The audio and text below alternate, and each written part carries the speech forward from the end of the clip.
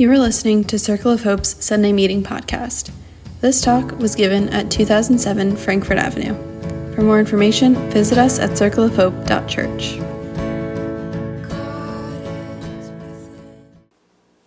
Really excited to introduce to you my dear friend Kristen Snow. She's going to offer the message. Kristen is an environmental activist. She's an artist. She works at the thrift store too. So I've been blessed by her friendship and her wisdom. She's a good theologian as well. So she's going to offer us some words. So please welcome her. And then when the opportunity comes, prepare to offer some words back to her so we can have some dialogue too. Here's Kristen. Thanks, Johnny. I got it. Turn this off. I just want to make sure that this works. I don't know if it does. It's really good to be here with you. Got it? Great. Okay, thanks. It's so good to be here with you. I haven't spoken in front of people in a long time, so I'm feeling a little bit nervous, but that's okay because I trust all of you, which is great. Okay, so today is Father's Day. It's Juneteenth. So amazing, lots of celebration. Also in that there is grief for the history of our country, and maybe you have a troubled relationship with your father or the idea of fatherhood. And as I was considering the lectionary options for this week and what I wanted to talk about, I ended up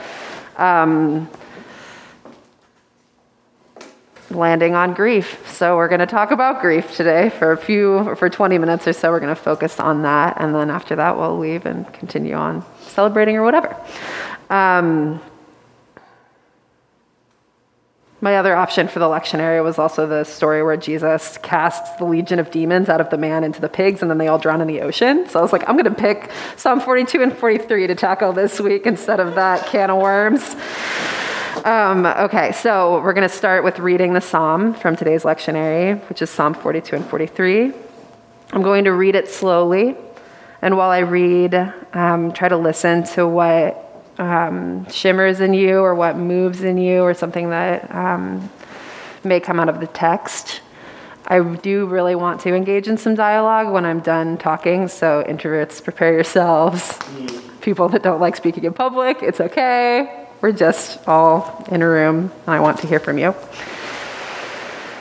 Okay, Psalm 42 and 43.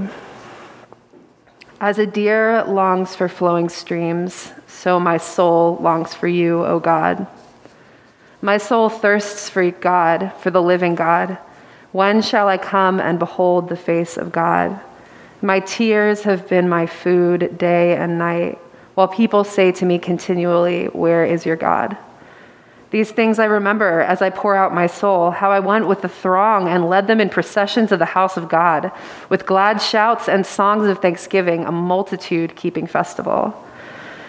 Why are you cast down, O my soul, and why are you disquieted within me? Hope in God, for I shall again praise him, my help and my God. My soul is cast down within me, therefore I remember you from the land of Jordan and Hermon, from Mount Mizar. Deep calls to deep at the thunder of your cataracts. All your waves and your billows have gone over me. By day the Lord commands his steadfast love, and at night his song is with me, a prayer to the God of my life. I say to God, my rock, why have you forgotten me? Why must I walk about mournfully because the enemy oppresses me? As with a deadly wound in my body, my adversaries taunt me, while they say to me continually, where is your God? Why are you cast down, O my soul, and why are you disquieted within me? Hope in God, for I shall again praise him, my God and my help. Vindicate me, O God, and defend my cause against an ungodly people. From those who are deceitful and unjust, deliver me. For you are the God in whom I take refuge. Why have you cast me out?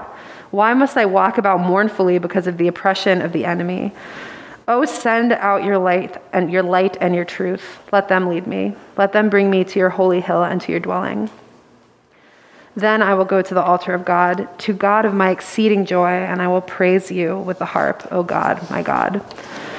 Why are you cast down, O my soul, and why are you disquieted within me? Hope in God, for I shall again praise him, my help and my God. It's a lot. Sorry, I didn't change oh, somebody did for me. Great. I'll go back to that. One thing that stands out to me is the cyclical nature of the psalmist's laments and lament and self-encouragement. They go back and forth in poetic paradox, despairing for the God that has abandoned, and then switching to hopeful utterances that God is with them. It feels so deeply human to me. The paradox, the back and forth, the questioning, the longing, deep longing to be connected to something greater, to some power that can help us make sense of our pains and the pains of the world around us. I hear the question, where is your God in the present day world? That's a pretty good question for Christians, especially with the belief system that God punishes the evil and rewards the good. I personally left that belief behind a long time ago, but I certainly still grapple with these last years over what it means to believe in God, in particular the Christian God and in Jesus. I'm certainly not saying that no good things have happened in recent years. I see how things like police brutality, inequality, racism, discrimination, white supremacy, ableism, homophobia, and bigotry have become a more common topic in the country. These are not hidden evils. They're out and are being talked about. And this is because of the people of color, Black folks and Indigenous folks who have worked so hard and sacrificed so much to be seen and known. So I'm certainly celebrating those progresses in the midst of the chaos that we're living in right now. It is an encouragement to me to see the resiliency of justice and how we collectively are fighting for that justice. Back to the psalm, I also find encouragement to keep unfolding what I believe God to be and what I learned from others about God, particularly my friends who are striving to make our lives, communities, neighborhoods, and world a more just, safe, and equitable place for all. I really do think the psalm is displaying a strong faith in God and also a healthy amount of questioning of who God is, what God's character is, and how we live in a world so deeply full of grief and reconcile our faith to that. The person who wrote this psalm is clearly suffering and moving through that suffering, much like many of us are today, in the midst of trauma, violence, death, climate catastrophe, racialized harm and oppression, harm caused to queer folks, financial insecurity, the list goes on and on and on and on.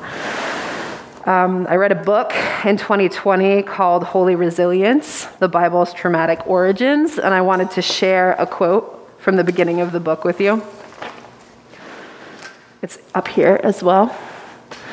The Bibles, both of Judaism and Christianity, are a written deposit of centuries of survival of suffering, communal resilience, where the myths of other nations focused on triumph and death with them, and died with them. The Bible speaks of survival of total catastrophe.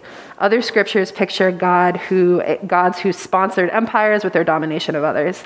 The Jewish and Christian scriptures envision a God who brought suffering on God's own people and yet carried them through it. The contemporary cultural scene seems to favor politicians and religious leaders who affirm their constituents and their lives without much question. The scriptures of Judaism and Christianity offer pictures of a God who is still present when life shatters into pieces. Life can shatter us into pieces. That, I suggest, is a big reason why we still have the Jewish and Christian Bibles with us now. David Carr. The God that I'm forming in my own way is the one that is connected to these stories. And I think this quote from David is interesting. A God who is with us in our grief and trauma. I'm not at the point of understanding a God who could cause it and also be the Redeemer, but I'm open to that point and others, and I'm curious about how that gives them strength. In some ways, it seems paradoxical to me, but like I said earlier, humanity itself is paradoxical. We grow strong and connected in times of grief, is what I've been learning. I want to share a personal story from 2021. 2021 was a really rough year. I think many of us can agree on that. For me, honestly, 2021 felt harder than 2020, which is saying something because 2020 was extremely intense. In the second half of 2021, my grandmother had heart failure and almost died, and my aunt got diagnosed with a rare form of ovarian cancer. I might get a little bit emotional in this part. Just warning you, I will be fine, but thinking about it is a lot. My husband, Greg, and I had a significant and deeply hurtful conflict with a family member that caused a lot of strife and confusion and anger and grief. I was really struggling with body regulation. I was feeling panicky, having chest tightness, difficulty breathing, sleeping poorly, getting dizzy, very much not feeling in control of my body.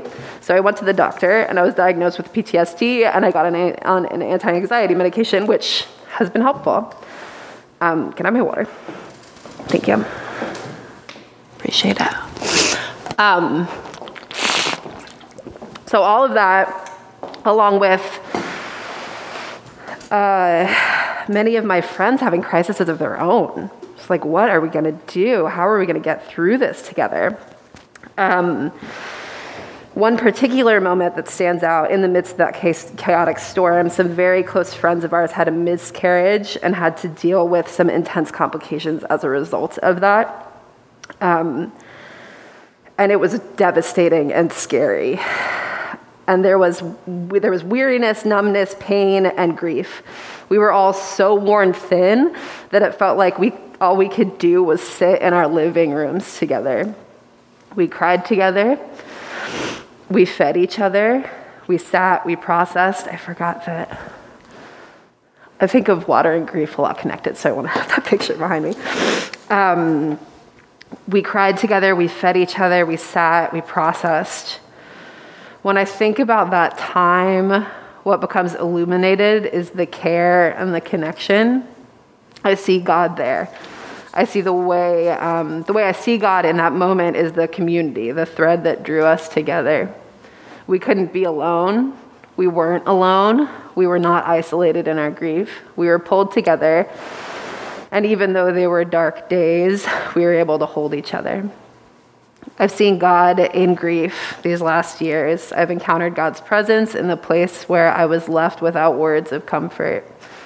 When I was sitting in a room with my beloveds, all of us full to the brim with our sorrow and pain, that specific kind of aliveness that can only come when you are sharing with people in the wake of tragedy. I see God's energy and that kind of survival and experience. Deep calls to deep. So that is what I'm holding today, and most days in these times with the shootings and the death and the chaos of climate catastrophe and the sense that we are hurtling toward destruction.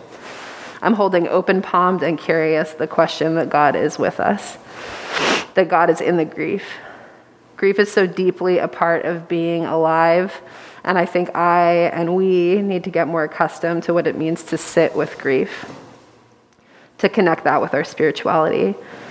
Not in a self-flagellating way, like life is pain and we need to enjoy the pain or something, but more in a watery way, a flowing way, a way of greeting the now forever flowing river of grief that we will walk beside with acceptance.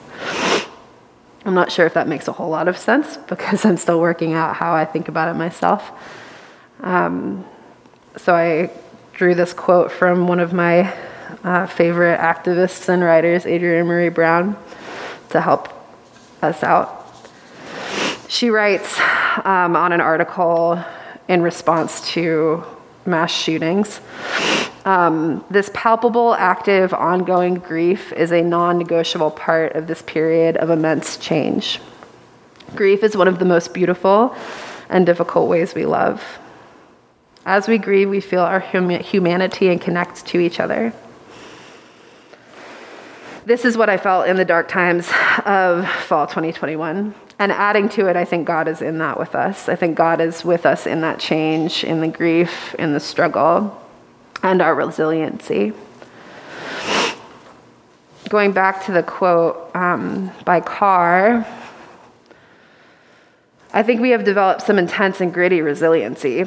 I know I have. We as a church have really gone through it. We've looked at the center, the heart of the church, and labored to change. Many of you have been vulnerable with your hearts, with your experiences of harm, with your life, about your life within the church to make this happen. It is painful work. And the process has changed us. We're not at the end of the road, if we ever could be, but I wanted to honor that, while also speaking to the resiliency, wisdom, and grit that comes from deep labor.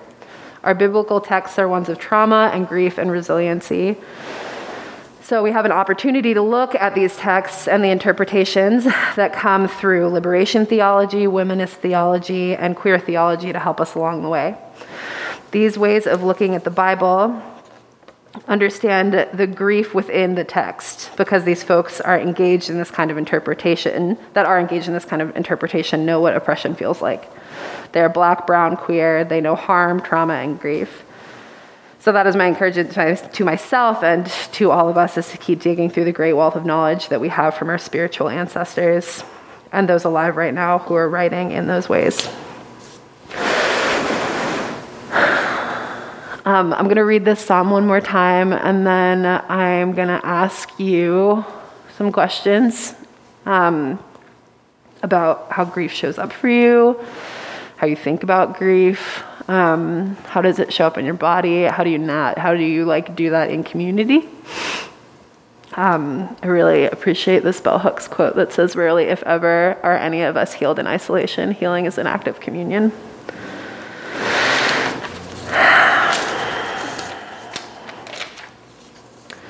As a deer longs for flowing streams, so my soul longs for you, O God. My soul thirsts for God, for the living God. When shall I come and behold the face of God? My tears have been my food day and night, while people say to me continually, "Where is your God?" These things I remember as I pour out my soul, how I went through with the throng and led them in procession to the house of God with glad shouts and songs of thanksgiving, a multitude-keeping festival. Why are you cast down, O my soul, and why are you disquieted within me? Hope in God, for I shall again praise him, my help and my God. My soul is cast down within me, therefore I remember you from the land of Jordan and of Hermon, from Mount Mizar. Deep calls to deep at the thunder of your cataracts. All your waves and your billows have gone over me. By day the Lord commands his steadfast love, and at night his song is with me, a prayer to the God of my life. I say to God, my rock, why have you forgotten me? Why must I walk about mournfully because the enemy oppresses me? As with a deadly wound in my body, my adversaries taunt me while they say to me continually, "Where is your God?" Why are you cast down, O my soul, and why are you disquieted within me? Hope in God, for I shall again praise him, my help and my God. Vindicate me, O God, and defend my cause against an ungodly people. From those who are deceitful and unjust, deliver me. For you are the God in whom I take refuge. Why have you cast me off? Why must I walk about mournfully because of the oppression of the enemy? O send out your light and your truth. Let them lead me. Let them bring me to your holy hill and to your dwelling. Then I will go to the altar of God, to God my exceeding joy. I will praise you with the harp, O God, my God. Why are you cast down, O my soul, and why are you disquieted within me? Hope in God, for I shall again praise him, my help and my God. Thanks for listening to Circle of Hope's Sunday Meeting podcast. If you want to talk about it or get connected, visit circleofhope.church.